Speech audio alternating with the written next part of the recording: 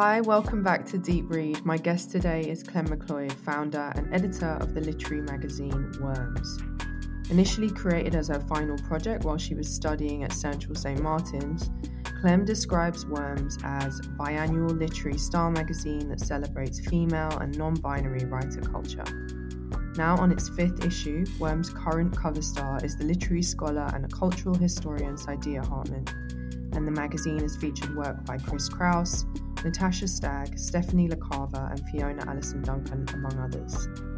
More recently, Clem has moved into publishing with the first title under the Worms imprint, Nothing But My Body by Tilly Lawless, an 8-day journey through the mind of a young queer sex worker in Australia as she navigates breakups and infatuation.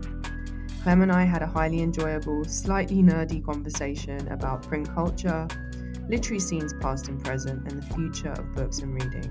I hope you enjoy it. So hi Clem, thank you so much for making the time to do this. Hi Phoebe, thank you for having me. The day after your birthday, on which you launched your new Worms imprint first project, I believe. Yeah, Nothing But My Body by Tilly Lawless. Okay, Yeah. We're going to come back to that, but we're going to rewind a little bit. So for anyone who might not be familiar with you, you are the founder of Worms magazine, which is a magazine essentially for readers about, well, you tell me, how do you describe Worms to people who've never encountered it? So I always say that it is a literary magazine that celebrates female and non-binary voices, but I feel like that was kind of my first ever bio of it, and now it's expanding into more things. You know, I've got t-shirts and books and doing more online content, and just kind of it's turning into its own little world, or worm farm as I like to call it. Worm farm. I love that. Tell me a bit about, just to rewind a bit, like tell me about your background in reading and like little Clem and how she first kind of became a worm, I suppose. Yeah, little worm. So I've been asked this before, and when I think about it, the reason that I got really into reading was because when I was a teenager, I was really anxious. Right. And like I had friends and I went out and I did all of that, but I was never one to kind of like go out and party loads. And I always liked to spend a lot of time by myself. And I remember this one time my dad just took me to the bookshop and was like, you can just buy whatever books you want. And I went home with like a huge stack of books, and all my friends were going out that night. And I was like, actually, I just want to like stay at home and read my books because to be honest, like I prefer the worlds that are going on in the books. My like socially anxious self that goes out feels a bit shit.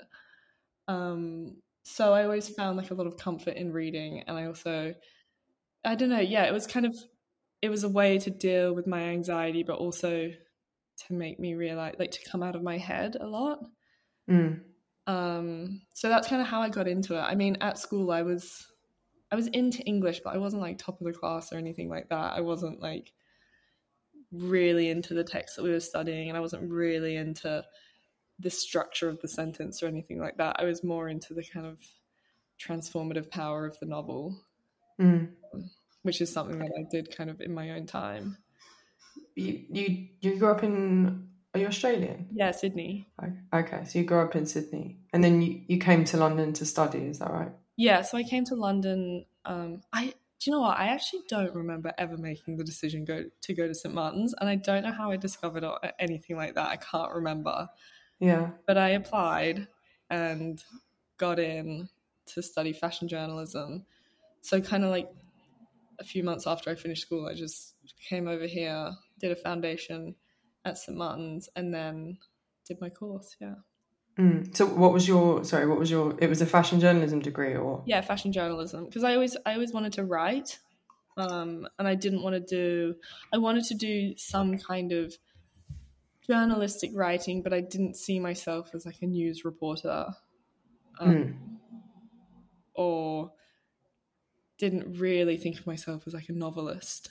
So I didn't want to study English, and I didn't want to study traditional journalism, and I was always into like, you know, art and fashion and the kind of more creative subjects. So yeah, I guess I just tied them all together and fashion journalism was where I came out. I always wanted to work with magazines as well, so that made Yeah, I think it's so interesting. Like, I mean, I think you're a little bit younger than me, but I was just thinking yesterday about how like the world of the magazine, which for me as well was like the first, how I loved books as well, but like magazines were the worlds that I kind of immersed myself in from a young age. Yeah. And it's mad to think that like younger people now aren't going to have that experience of. Oh my God, it's crazy. And I think about all the kind of really, I don't know what the equivalent would be here, but we had these like really trashy teenage magazines. We had Phoebe and Girlfriend.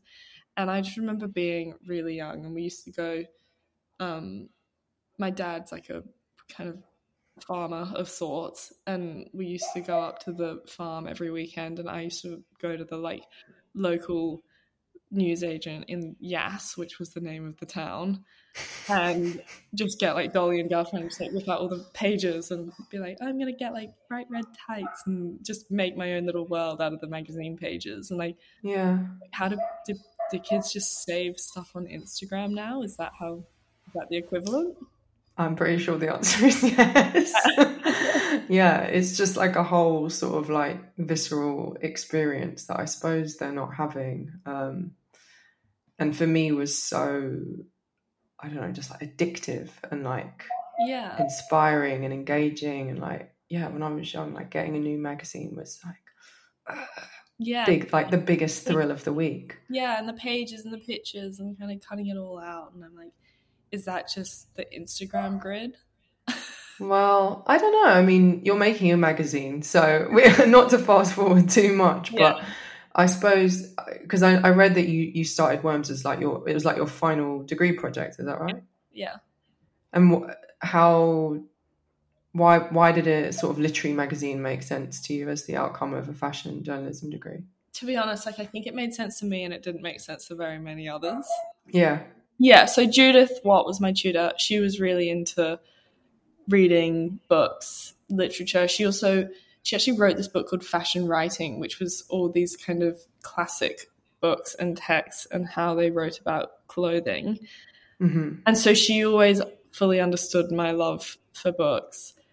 And I remember, I can't remember like specifically how it happened, but I was really into Kathy Acker.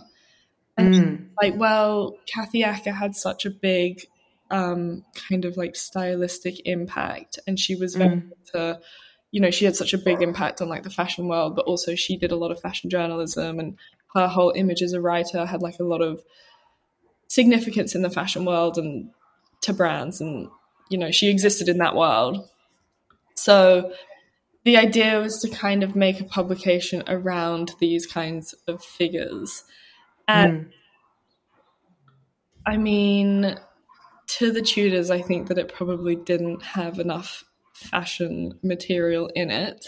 Mm-hmm. To me, it was much more important to create something that I loved and to create something that made sense to me than to create something that I didn't care about, which is more just kind of, I mean, obviously I cared about fashion and I cared about fashion writing and the things that I was learning about, but it made more sense for me to do a literary magazine than it did to do a traditional fashion magazine. It's interesting that like Kathy Acker was the figure that I think on your website it says something like that you had a mad spiraling obsession with her. Yeah. I mean, I'm familiar with Kathy Acker, but I wouldn't say I've read her entire oeuvre. Yeah. But I feel like those kind of like downtown New York figures. I just read Cookie Mueller. I have to read it.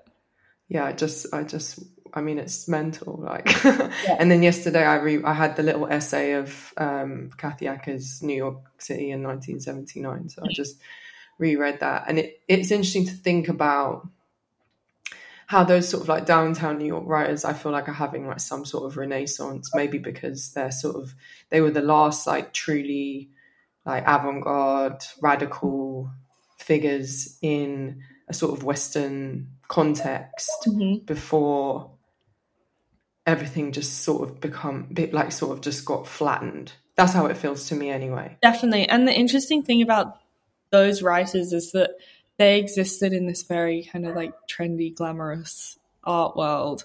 Yeah. They were writing fiction and novels and, we see so much of this today, and I feel like there is more of a merging of the kind of like fashion and art worlds with literature, which reflects that time a lot. Like I think a lot of, fashion as well as like looking to literature a lot for references and inspiration.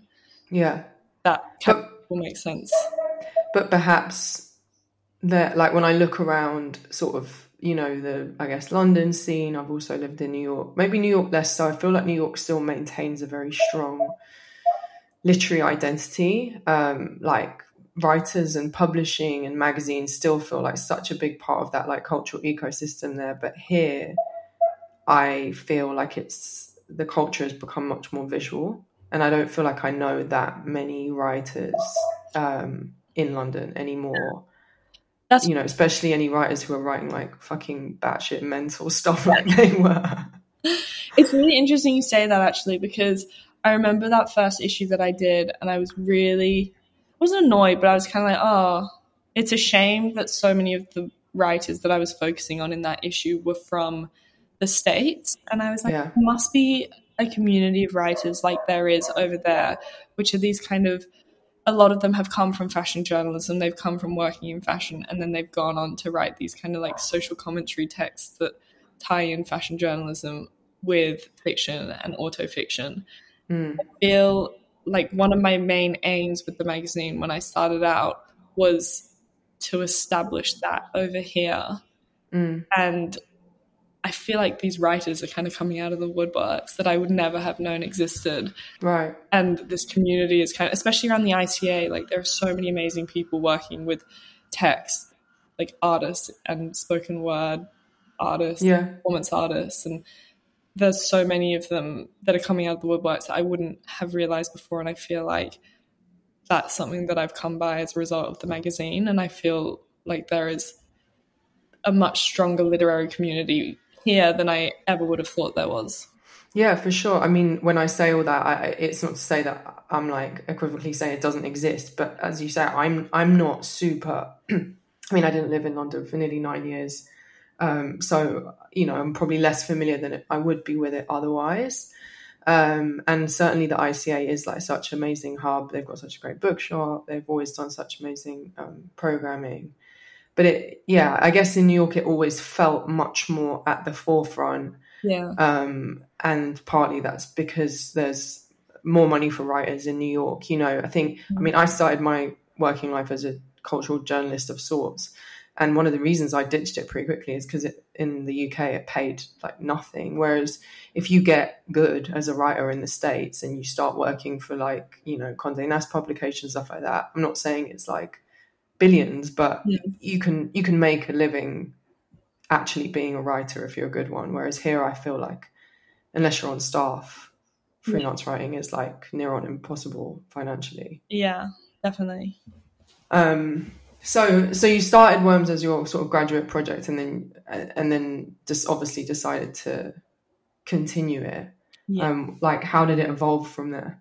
It was like so organic. It's really funny. I was talking to my friends last night about how I did this kind of panel discussion at LCC recently, and I was on the bus on the way there with my friend Steph, who makes books. She's an artist who makes books, and the talk was about how to get into self-publishing, and we were both sitting on the bus and we were like, we actually don't know how to get into self-publishing. It all just It was so organic and so natural, the way that both came into it. It was just kind of, to be honest, like I printed like 50 copies of the first issue. Yeah. And I was just like, hopefully I'll be able to get rid of them because otherwise we're going to have 50 copies of the final project. Yeah. And they sold out at the, what do you call it, like the private view for uni at the final show. And then it got picked up by a distributor. And I think the fact that, the Kathy Acker exhibition was on at the ICA at the time. Kathy Acker's on the cover. And I feel like there's she has her acolytes. So I feel like that was hugely helpful for me for that first issue. It got picked up by a distributor, and then I did it possibly the worst way economically, which was I then printed another 150, or maybe I even printed another 75, and then they sold out, and then I printed another 75. Yeah.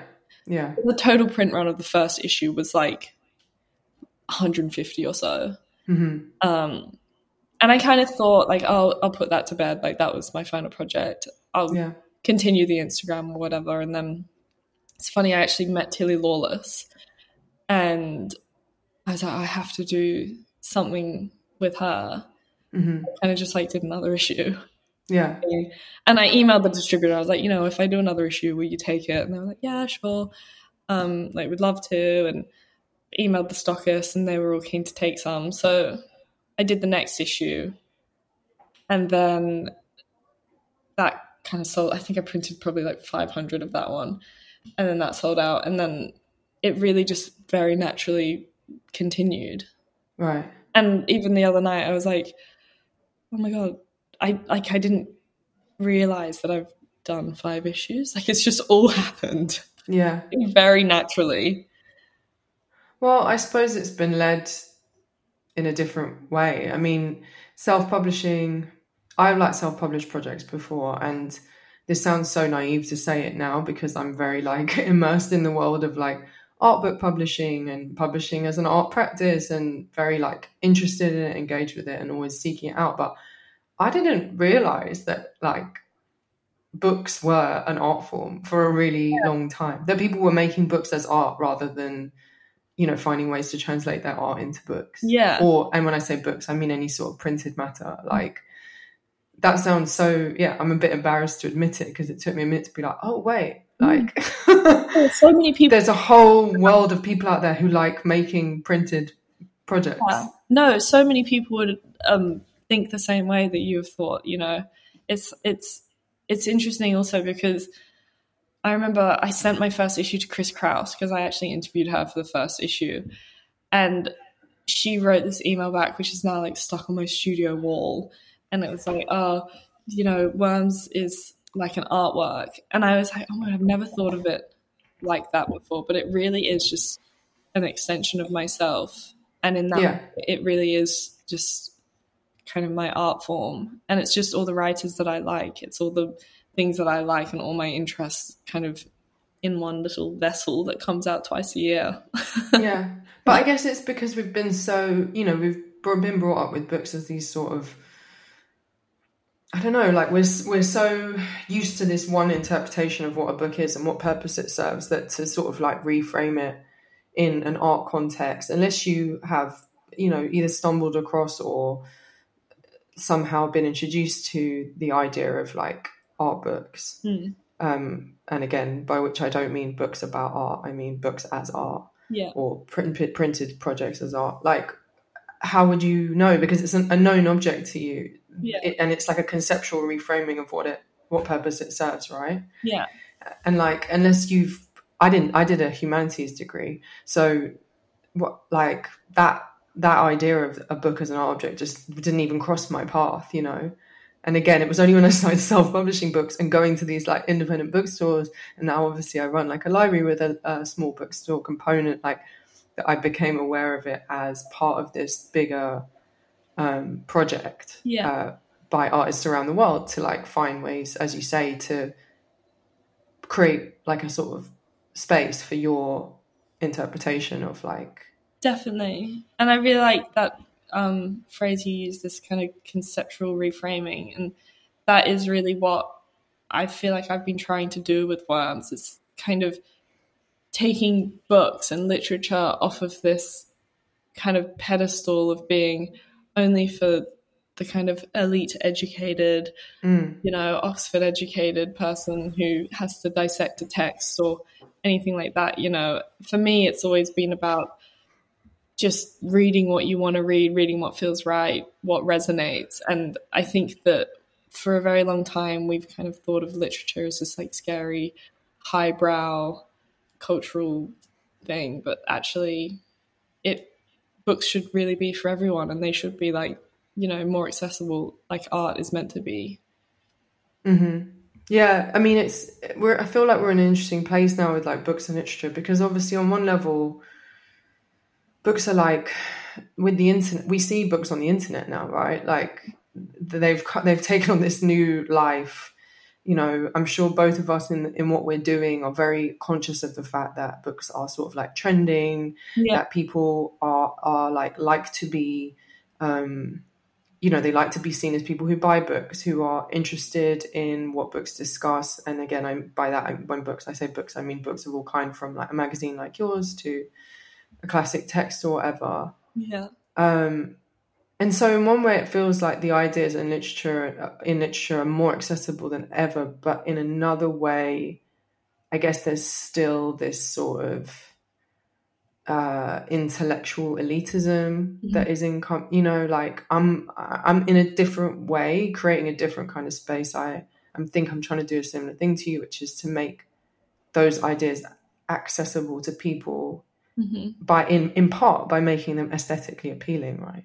Like your magazine looks really cool, and so there's people who are going to pick it up even if they don't know who Kathy Acker is or who Eileen Mars is, who Chris Kraus is, and be like, well, I like the way this looks, so I'm going to buy it and have it in my living room, and then maybe I'll look at it, for sure. And then I guess all those, like, again, and maybe it's just the headspace I'm in right now because of the kind of stuff I'm reading, but like I'm so interested in all those like downtown New York women writers, some women, like all and how their ideas are sort of like resurfacing. I feel like that's partly because obviously they were sort of like exploring like identity politics and identity issues very early on in a very radical way, in a way that's now in some ways become mainstream, but like kind of co-opted by the mainstream, right? Like you do hear a lot more voices, quote unquote, now, but they're, I don't know, like it feels like they're sort of like, you're reading it through like BuzzFeed or something. So like accessing those ideas again. Sorry, I'm sort of rambling now, but do you see, what I'm saying about like? Well, it's interesting because I feel like, especially, I don't know, for me personally, I'm seeing a lot more of this kind of like auto theory work, which is kind of, writing through the body and writing through experience. And I think that's possibly the reason that these kinds of writers are resurfacing again, because that's what they did. They didn't have these traditional educations or traditional routes into literature. They've all come from art. They've all come from, hanging out with the right circles of artists and being part of the scene and just writing through that, rather than it's kind of constraints or rules about how you should write. They've all looked at Kathy Acker and been like, okay, she started by sending books out to a friend's list of artists, like a mailing list of artists, and that's how she's come about it. And it's all been very kind of bodily and very intuitive, rather than kind of sticking to any kind of sort of rules.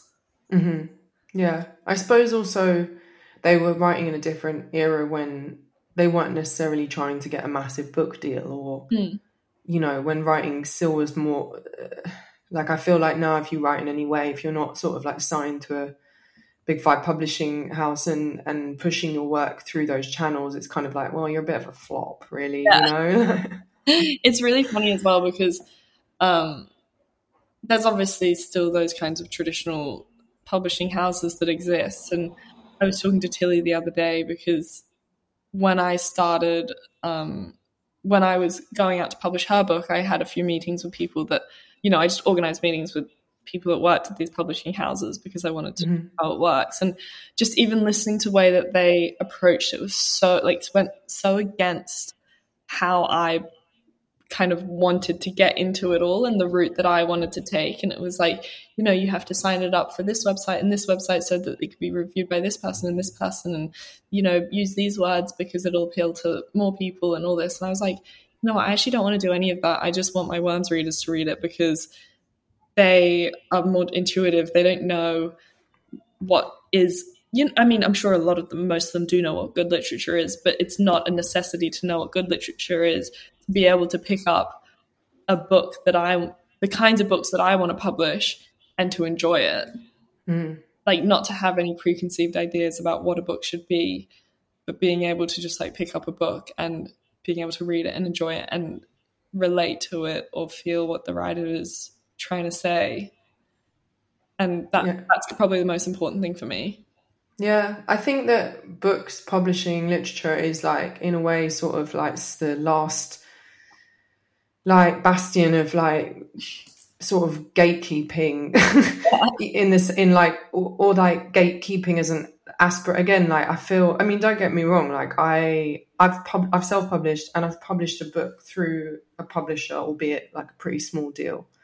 And part of me is like, oh, I should be trying to get back in the big publishing game, because it's really, that's how you make money. And obviously they've got infrastructure for distribution and promotion that as an individual is very difficult. But then equally, having done that route, and again, I did it on a small deal, but I was like, well, I ended up doing all the promotion anyway myself. Yeah. And actually probably have made just as much money self-publishing books, you know, and doing it with complete creative autonomy, which, going back to the idea of books as art objects, like if you give a shit about a book in and of itself, as well as the content, which I do and you obviously do, having to like have some, you know, quote unquote, like creative director at a publishing house tell you how it should look is like agonizing. Yeah, for sure. Because you're like, you're wrong.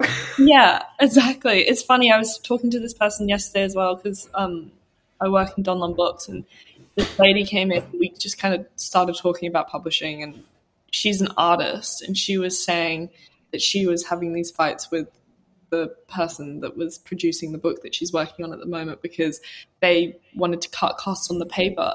Mm-hmm. She was like, you know, I know that we're not going to make as much money if we use the nice paper, but to me as an artist, it's obviously so important that we use the right paper and get the right feel, to know that I've created something that has that, you know, what I wanted people to feel when they pick it up is so much more fulfilling creatively than a big fat check at the end of the month.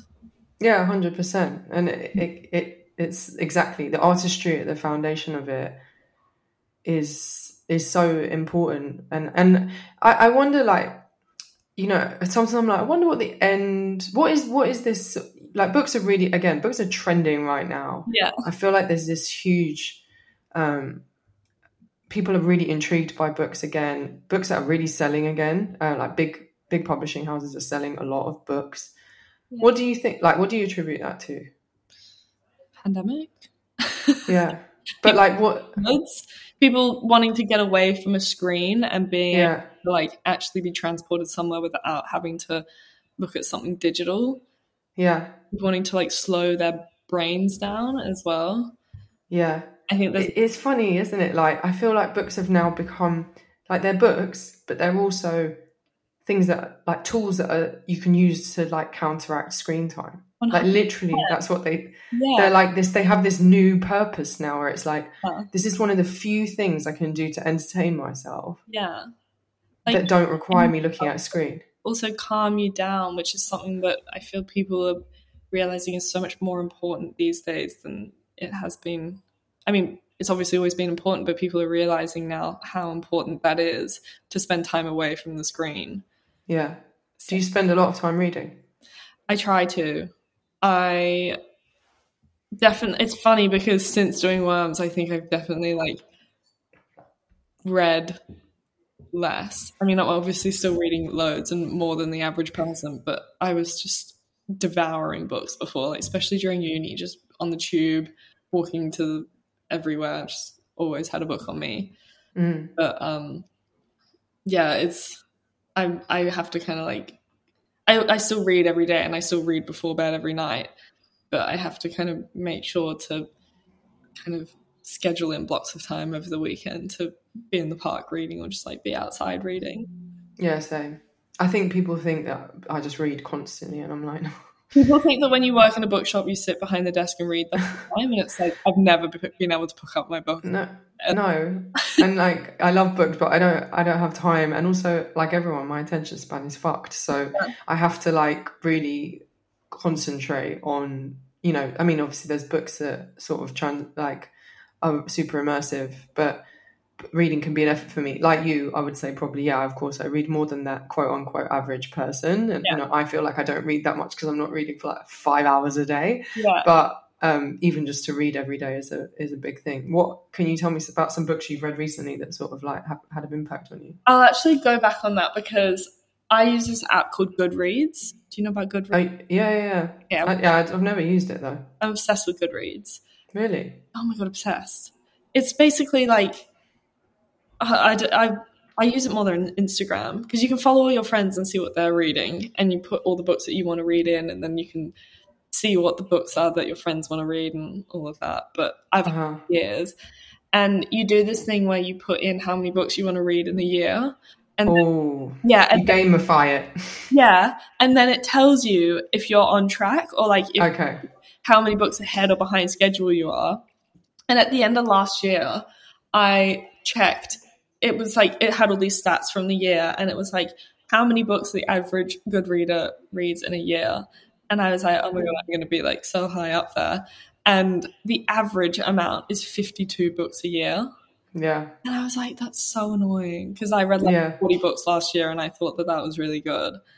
And then I know it's but I think maybe there's something to like professionalizing a passion that does, unfortunately, for sure, like kill it a little bit in your personal life. Yeah. Can you? I know it's always annoying when people say, "What books have you read that have impacted you recently?" But have there been any books you've read that sort of like have shifted anything for you? The best book I've read recently, I mean, it's not that recently, but the one that always comes to the front of my head was one that I read at Christmas, which was Auto Theory as Feminist Practice.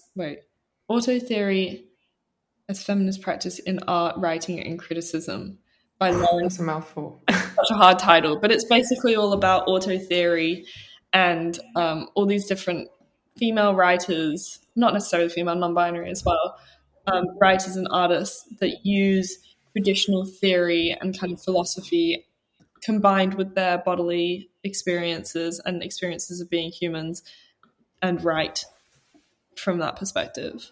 So kind of taking, that was such a bad explanation, but taking like theory and inserting themselves in it and writing through that rather than looking at it from the white male perspective, which a lot of theory is written from.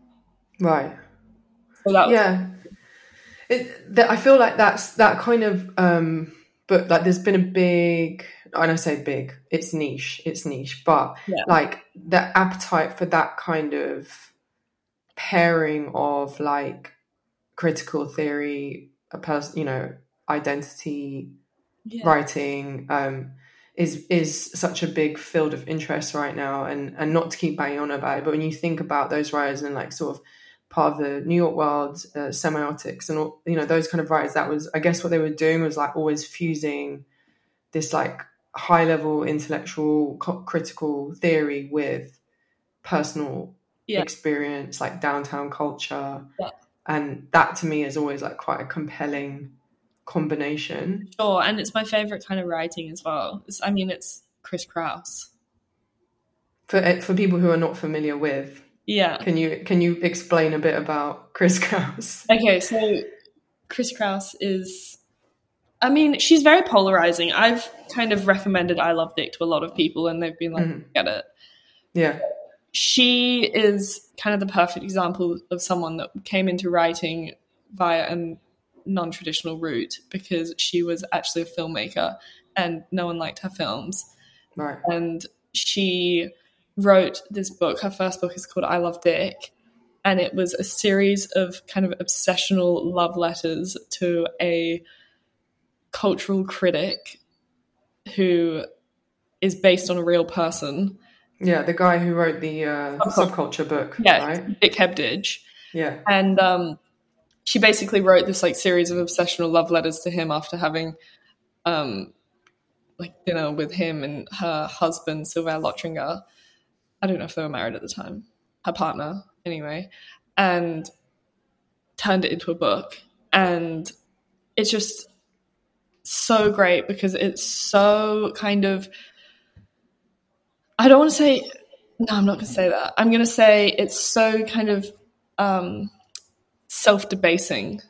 And he's just manages to tie in all these like cultural references, these the kind of a lot of French theory, French American theory, because that was what Sylvain and Dick were kind of into, and she kind of comments on the fact that women are left out of this conversation, and men, and in particular these kind of French American theories like Jean Baudrillard are so kind of exist on this one plane and incorporate this whole world of theory and leave out so many voices, in particular female, non-binary, people of color, any kind of minority groups.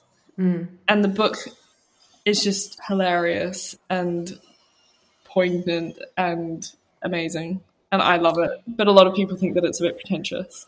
Yeah, I mean, disclaimer, I've never read it, which I know is like blasphemy. I know, and so many friends have read it and loved it, and then I've like read reviews of it and people are like, this is, like you say, pretentious bullshit. So I mean, I'm kind of always intrigued by anything that's that polarizing, Exactly. Yeah.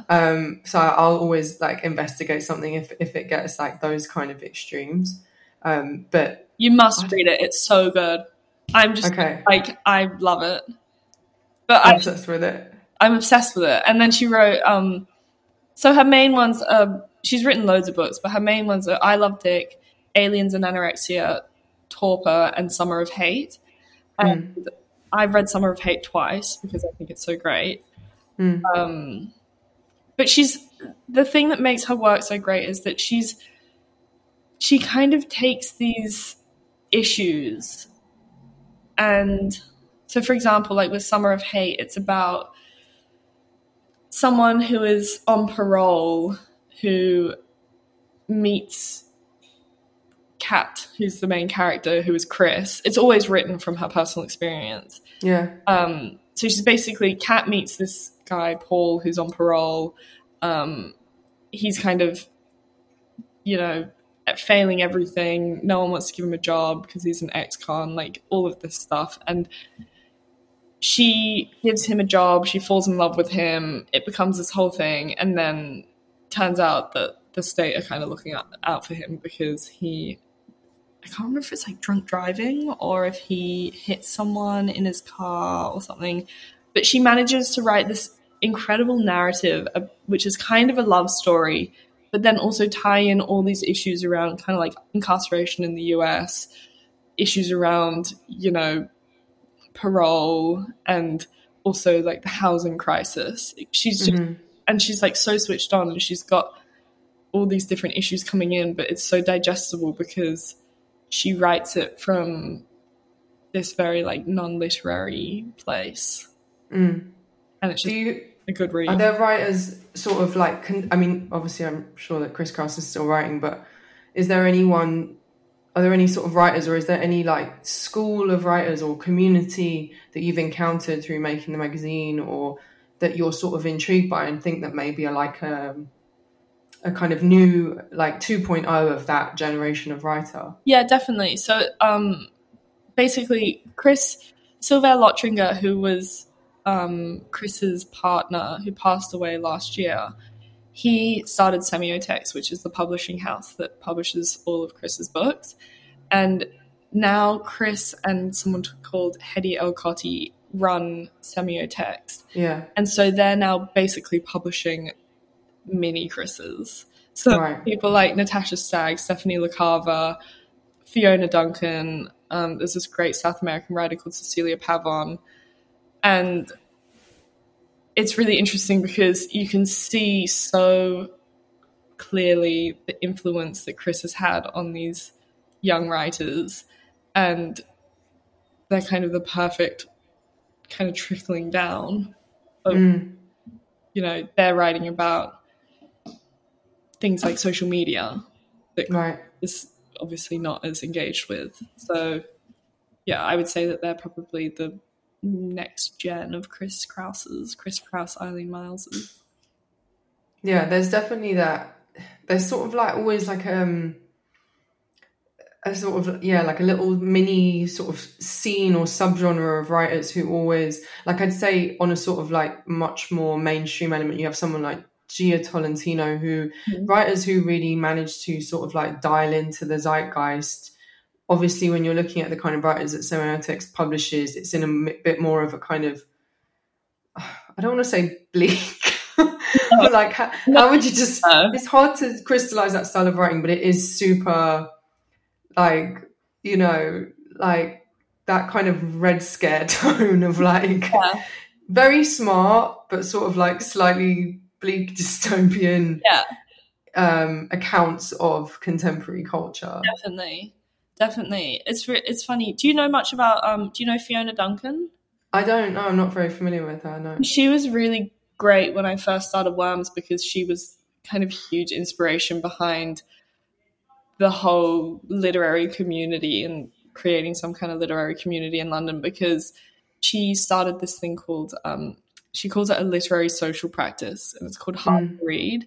And it's Hard to read. hard to read, and it's Yeah. basically this like very stylish reading group or like events of like readings, and everyone comes looking amazing, dressed up, and all these New York writers.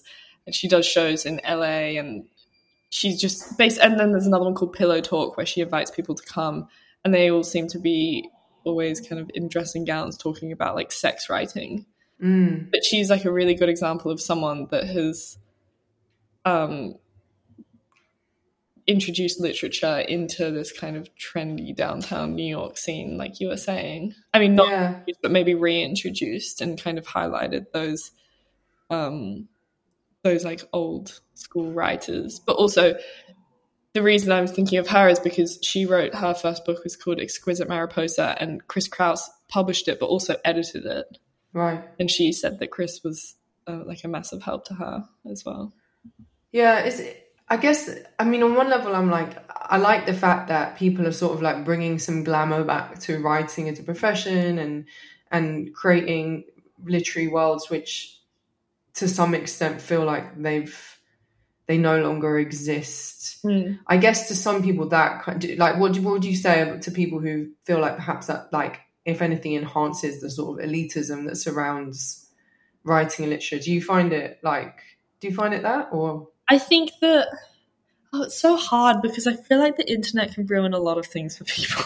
And like Instagram and trends, Yeah. So part of me is like, it does kind of maybe dampen the impact of doing something like posting an extract from a book on Instagram. It's like, is this actually into it, or did they just realize that that's a trend these days? Yeah. And it's also hard from my point of view because, like you said earlier, like professionalizing a passion is something that does kind of lessen your enjoyment around it. Yeah. I'd say, I'm just trying to think of my friends, and I mean, I'm such a pusher with books on my friends. I'm always like, read. Well, maybe instead of making you answer to the whole of like that particular literary world, I mean, I'm equally like fascinated by it, intrigued by it, sort of want to engage with it, and then also a bit, I guess, turned off by it because it feels a little bit, I don't know, maybe a little bit contrived or posed. I'm not actually familiar with this particular literary scene you're talking about, so I'm not discussing that in particular. But I do feel like there's a little bit, with the sort of stylization of books and reading, there's a bit of a danger that it does become, a little bit elitist and a little bit exclusive. And particularly in New York, I feel like it's so easy for things to become like that, like just an extra cool girls club where like do you obviously, like, I guess with Worms you're trying to like foster community through just through the magazine itself. I think that I was reading an interesting are you familiar with this book published by there's like a Philadelphia based bookshop called, I don't know how they pronounce it, but it's spelled like Ulysses, but I don't think it's pronounced like that. Anyway, they made a book called Publishing as Practice, where they sort of wrote a lot about, they used different case studies and wrote a lot about the idea of like how publishing functions in art practice, kind of stuff we've been talking about. Is that the one and with Sims? Martine Sims, exactly, yeah.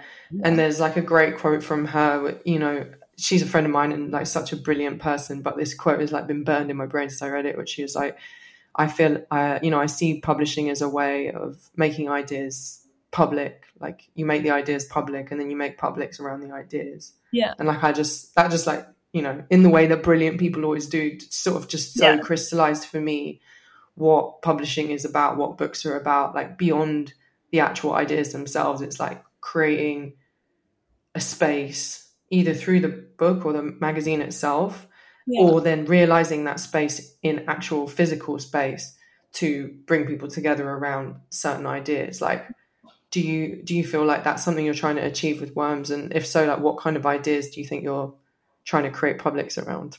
Yeah, 100%. That's definitely something that I'm trying to do. I mean, I guess, I mean, in terms of the actual ideas that I'm trying to create publics around, it's more kind of the writers that I'm trying to create publics around, because I feel, you know, I think of myself as a kind of vessel for these people to like a catalyst for them to kind of like travel through so that they can, you know, reach their audiences and have the effect that they deserve. I think for me, just going back to what you were saying about it being these communities maybe seeming a bit contrived, like not specifically any that I've mentioned or referenced, but I think that for me it's really important, like on Instagram, it's really clear to me that a kind of very polished book stack with some neat reviews of books is going to get like a larger audience and more attraction and sell more magazines. But it's important to me to actually just be like, oh no, actually I've just read this and it's good and I'm going to take a picture of it and post it right now before thinking of it, because I think that it's important to keep that personal voice and to make it completely not contrived and not make every post like super, you know, make sure that it looks perfect in the grid or anything like that. And I think that because I've come from such a personal point of view with it, and because I do see Worms as like an extension of myself, it's really important for me to keep that voice and keep that personability with it, and to not to kind of controlled with it, I suppose. And I think in terms of creating publics around certain ideas, that's another thing that is just it comes very naturally. It's like, you know, I met Tilly, I wanted to publish her book because I thought her book was great. I didn't set out to be like, okay, I want to create more of a conversation around sex work. It was more just like, she's great, her book's great, it needs a greater audience, it needs to be published in the UK, I'm going to do it. Can you tell us a little bit about that book? So this is your first the first book you've published as a sort of imprint of the magazine, or the Worms as a bigger project? Yeah, so that came out yesterday. Congrats. Thank you. I think that it was always a natural progression for me to go from publishing the magazine to publishing books by the contributors to the magazine and the people that we were interviewing in the magazine. And Tilly, I met probably like 2 years ago now, 3 years ago maybe. And she is just the most kind of captivating, intelligent person ever. And she told me that she was writing this book, and she wrote the book and published it in Australia. And then over the years, we've formed a relationship just through Worms, and we've become quite good friends. And at Christmas, I was just with her and we were just having coffee, and she was like, oh, do you know anyone in the UK that could publish my book? Or do you know anyone that, you know, might be able to introduce me to someone in the UK that could publish it? And I was just like, well, to be honest, like I've been looking to publish books and yours would be the perfect one to start out with. And it kind of encompasses everything that I believe with Worms, which is writing something that's like intelligent but also accessible, anyone can pick it up, but also like completely explicit and just doesn't hold back on anything. It's very honest. Yeah. And so, yeah, I just came back in February, and like I said earlier, I just had some meetings with some people in publishing and read this like incredibly scary professional book of publishing laws and wrote up a contract, sent it to Tilly's agent, designed a cover, got the files, and then Tilly's been over here, and she's actually been staying with me, and I was like, cool, yeah, let's launch it. And so and it's really funny, she did this little speech at the beginning. She did a reading the other night at the ICA, and she did this little speech at the beginning, and she was like, we've just done it in the most Australian way possible, which was, we didn't have a single phone call. We just kind of iMessage. And I was like, what do you think about this cover?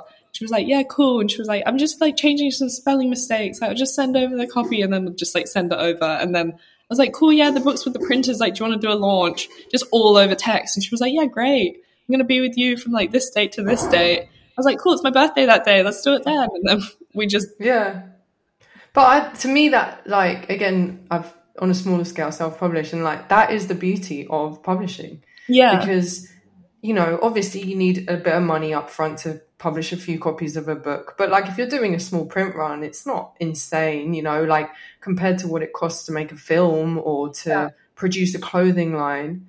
And really, like, once you've got the text and like a cover, you're kind of done.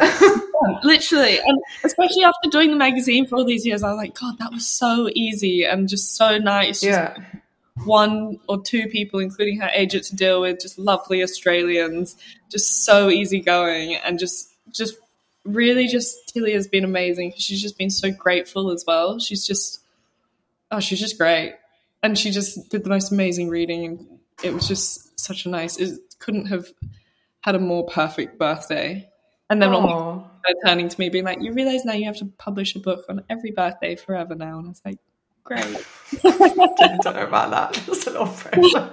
Every book you publish has to be on your birthday now. I was like, it's quite a nice schedule to adhere to, but you know, also like you don't love everything you read. No. Like, you know, there are obviously greater complications that can arise when trying to publish, but I'm glad that you had a seamless first experience. No, I've got some really exciting ones in the pipeline as well at the moment, so that's great. Really exciting. And I'm glad that you've, like, you know, again, I think I was a little bit late to become aware of the practice of publishing when I was living in New York, which is in many ways like a complete epicenter for it, really, you know, with printed matter and so many independent bookstores and stuff like that. So it's nice to come to London and, like, you know, see you trying to foster that kind of community and raise awareness of, or raise the profile of, like, under-published writers, again, especially because in the UK, I just feel like there aren't enough outlets anymore. And certainly, you know, not ones like, there's just, the community feels a bit shrunken to me, but perhaps that's just me being in my own wormhole. No, we're strengthening it. We're building it. We're building it. I hope so. And obviously you work at Don Non, which is a great independent bookstore, if people aren't familiar with it, on, oh my God, why is it Broadway Market? Broadway Market. I was like, oh my God, I'm brain dead. Broadway Market, fab selection of books over there. Well, thank you for making the time to speak to me, Clem. I really appreciate it. It was interesting to chat, but like I feel like that was a bit of a nerdy convo, but I personally enjoyed it. The queen of nerd. I'm like, and people can listen to it and be like, wow, they're really in their own little world over there. But, you know, it's a world that I think, in a way, I wish I'd been more aware of earlier, because if you want to make a book, there's really nothing to stop you. And, you know, and it really, I think, because it is a media that has been gatekept for so long, you know, I'm sure you're the same, but when I self-published work, literally using any old printers that I found on, you know, online, people would email and be like, how the hell did you make a book? And I'm like, literally, you just Google printers, you get a graphic designer to lay it out for you, or you can do it yourself, you know how to do that, and you just send it off. No, you can do anything on the internet these days. It's crazy. So I feel like it's important that people know that if that's a form of artistic expression that appeals to you, like, go for it. For sure. I'll help you. More that. Thank you again for making time. I hope you have a nice rest of your birthday weekend. Further celebrations to come, I hope. Yes. And I actually didn't manage to get a copy of the latest issue. What's the theme of it, just quickly, while I still have you on the line? It is it's kind of vomit. Of course. Vomit. Well, I will encourage listeners to go and pick up a copy of Worms magazine to find out how that plays out in text. Yeah, thank you so much, Phoebe. Thank you for having me. Thank you. Yeah, my pleasure. Have a great weekend. You Take too. care. Bye. Bye.